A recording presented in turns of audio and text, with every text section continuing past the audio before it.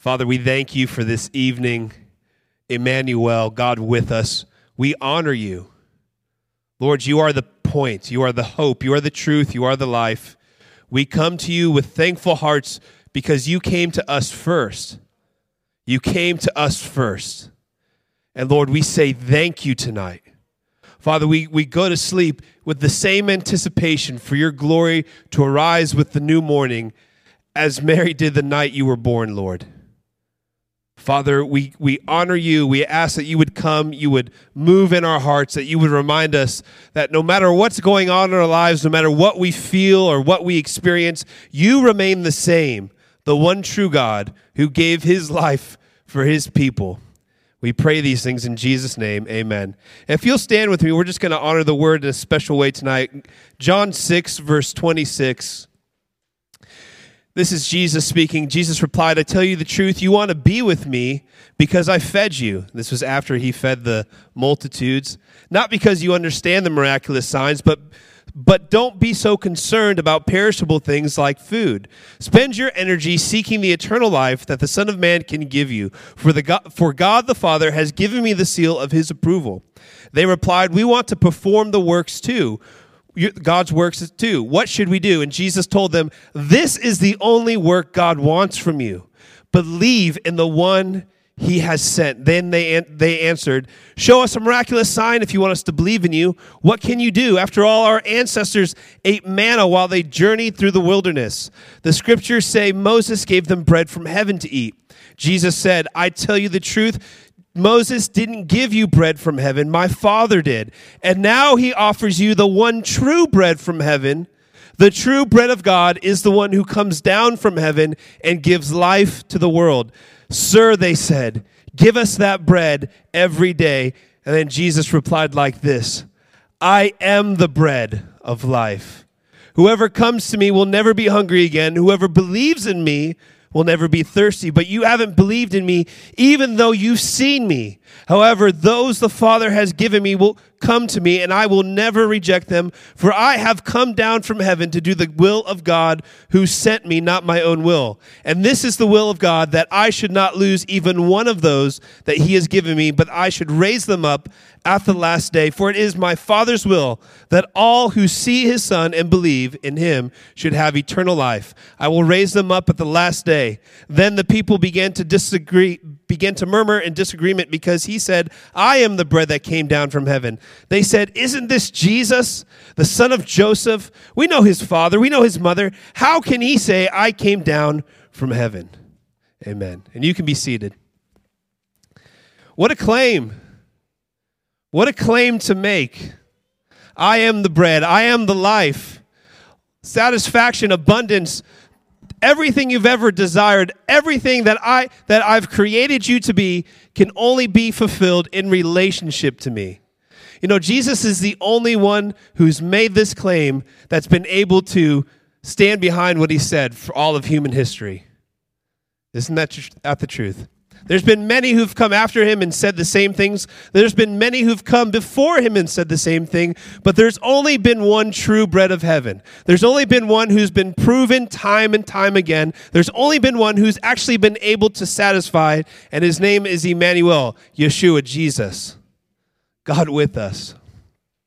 See, tonight I want to talk about the bread of heaven. The bread of heaven.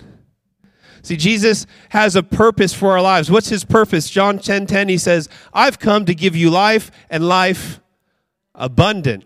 So does that mean like life and it's kind of okay sometimes? Life and it's like, I'll just squeeze by today. I didn't like what was going on, but if I just grit my teeth and keep moving, things are going to look better? No, he said, I came to give life and life abundant. And then there is a thief, isn't there? And what is the thief here to do? Steal, kill, and destroy. He's pretty good at that too. He's been working all of his existence to figure out ways to get you to believe that chasing a little carrot in hopes of satisfaction, called deception, would give you what you want. He's pretty good at doing that, isn't he? See, this is his strategy. He wants to imitate. He wants to counterfeit. He wants you to continue to believe that if you just keep chasing the things you want and think you need, that you're going to have a satisfied life. Why does he do this? Because we all desire to be satisfied, don't we? We have an innate nature designed within us to get the things that we think we need in order to live the life we think we want. And this is good. It's not a bad thing to pursue an abundant life. It's actually a good thing. If you weren't, there'd be something wrong with you. But the truth remains the same. Satisfaction only comes by consuming and being consumed by the bread of heaven. See, the night that Jesus was born, all heck turned loose, didn't it? Let's just think about this for a minute. Could you imagine, for the guys in here, traveling by donkey on road at night to look for a hotel because you had to go pay your taxes and be counted for a census? What do you think the arguments were like that night? Honey, I got to go to the bathroom. Can we stop? You should have turned left, not right. Pretty sure it was a hard night. Pretty sure it wasn't fun. I'm pretty sure at this point, Mary was probably thinking, that angel, he probably wasn't who he said he was. I was probably dreaming, wasn't I? But what did they do? What was the response? They just kept moving forward. Sometimes in life when we have the word from God, when we know what we're supposed to be doing, things are going to get a little messy, aren't they? Things are going to get a little unpredictable. Mary was preparing to have a baby, and now she's being sent on the road by donkey to go to pay taxes and do a census. I always wondered about that. Like, why didn't Mary just say to Joseph, maybe we could just be like 15 days late? We'll pay the penalty, whatever it is. Why do we have to go tonight? But they went tonight. And it turns out that as they went, that there was no place in the inn for them to go, was there? They were all filled. Again, it's like trying to get a hotel room when the Titans are playing on Sunday morning, trying to get a hotel room on Saturday night. There's just no space. There's nowhere to go. So they get there, and there's nowhere to go, and they have to go into a barn. And at this point, if you're Mary, you're probably thinking, man, this is crazy. What are we doing? And if you're Joseph, you're probably thinking, I hope she just stops yelling at me so we can go to sleep. I'd probably make a bet with you that night was not a pleasant night leading up to Jesus' birth. But they just kept moving forward. Sometimes all you have to do is just keep moving forward. You just have to keep saying yes to what you said yes to in the first place. So it says that she goes into labor, she gives birth. And what happens when she gives birth? The kids read it. They wrapped Jesus in cloth, and they laid him into a manger. Why did they lay Jesus into a manger?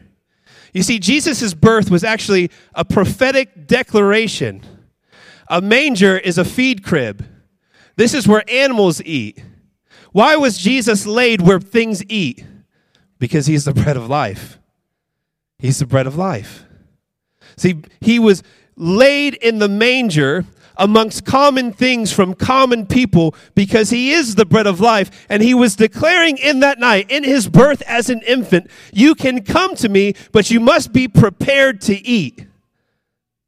You must be prepared to consume who I am, because you can't come on your own terms. You can't come to me looking for what you want. You have to agree with who I am, and I am the bread of life. I am the bread of life. Isn't it ironic that the fall of humanity happened at a meal in the Garden of Eden? But then the fulfillment of mankind, the redemption of mankind also happened at a meal in the upper room.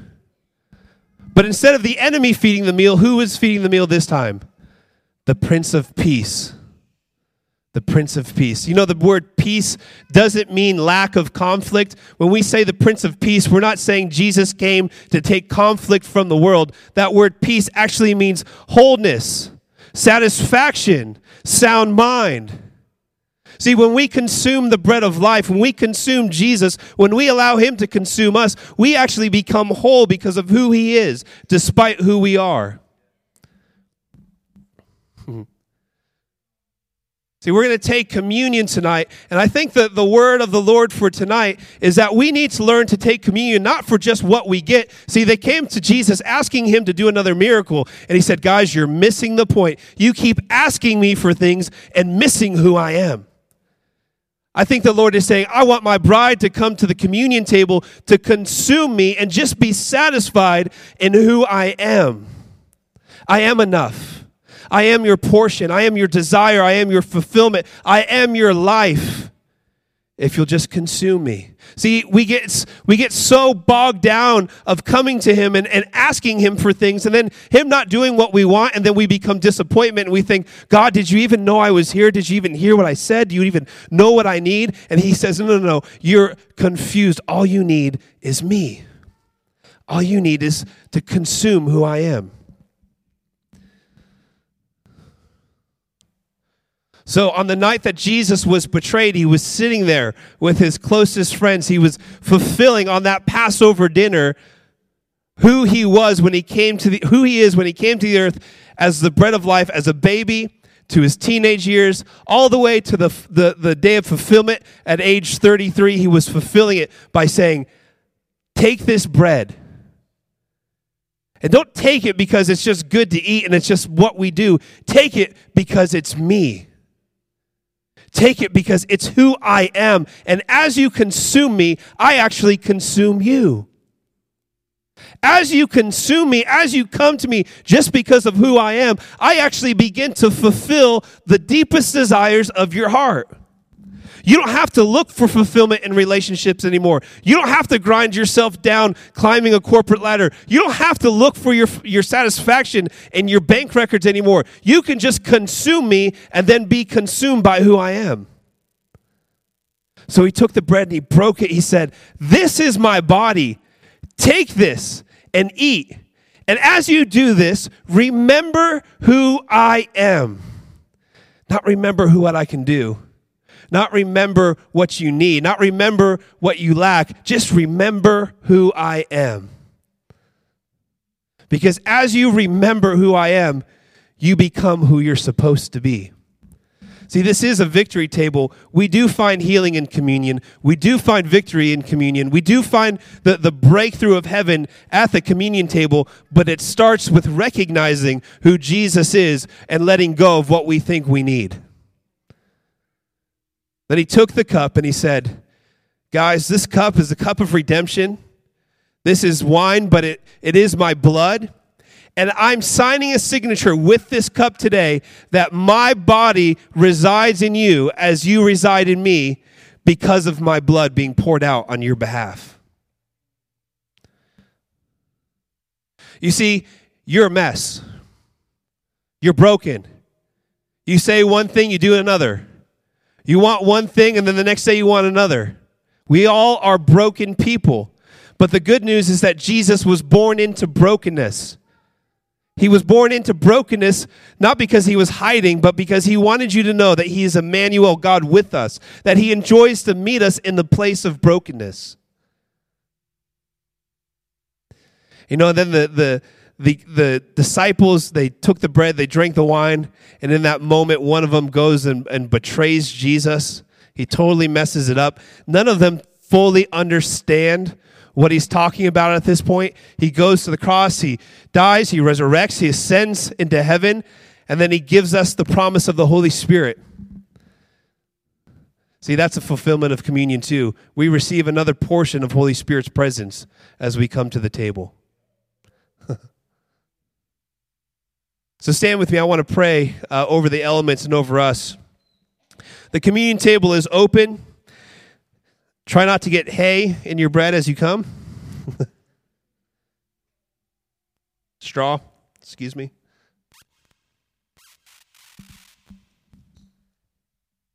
You can just break a piece of the bread and dip it in the wine or the juice. Enjoy his presence. But Lord, we thank you that you are the bread of life.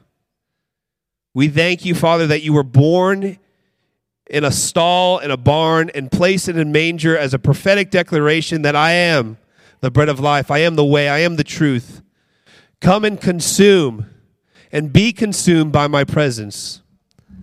Father, we pray now, anybody here who's been searching through relationships, who's been searching through other things, the things of this world to find satisfaction, that they now would see that you are the true bread of life. That they now would see that everything they need is fulfilled through relationship with you.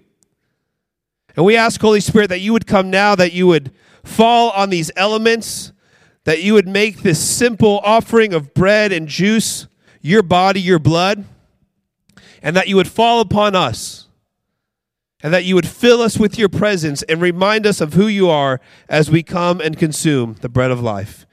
In Jesus' name, amen. Come as you feel led. The table is open, and we're going to worship for a little bit and then dismiss.